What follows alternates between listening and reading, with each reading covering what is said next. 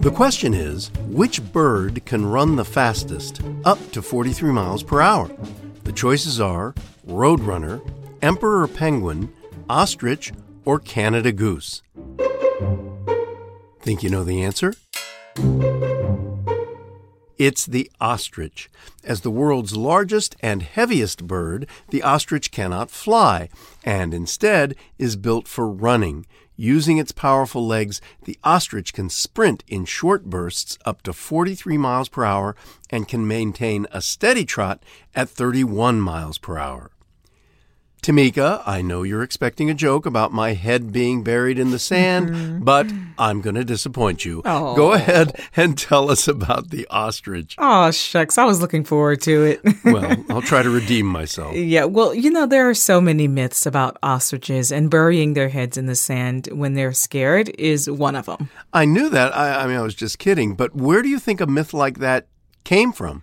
From an optical illusion, this almost 345-pound bird has a tiny head, and from afar, if they're looking down, it could look like their head's buried, but it's not. Mm-hmm. They do dig holes to use as nests, but burying their heads in the sand would be impossible because they couldn't breathe. I guess not.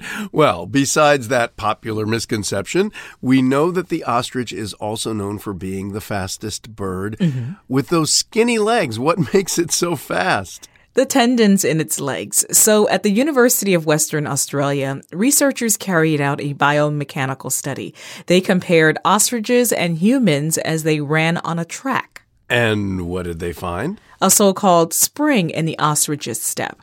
Basically, there's power from recoil of elastic potential energy stored in the tendons of its legs. Okay. What's elastic potential energy? Great question. So the capacity to do work is energy. You know that. Mm-hmm. And potential energy is energy that an object has just by the way it's positioned. Take a bow and arrow, for example. When you pull back on the string, the force you use will be stored in it as elastic potential energy. So the harder you pull the string back, the farther the arrow will go. Exactly.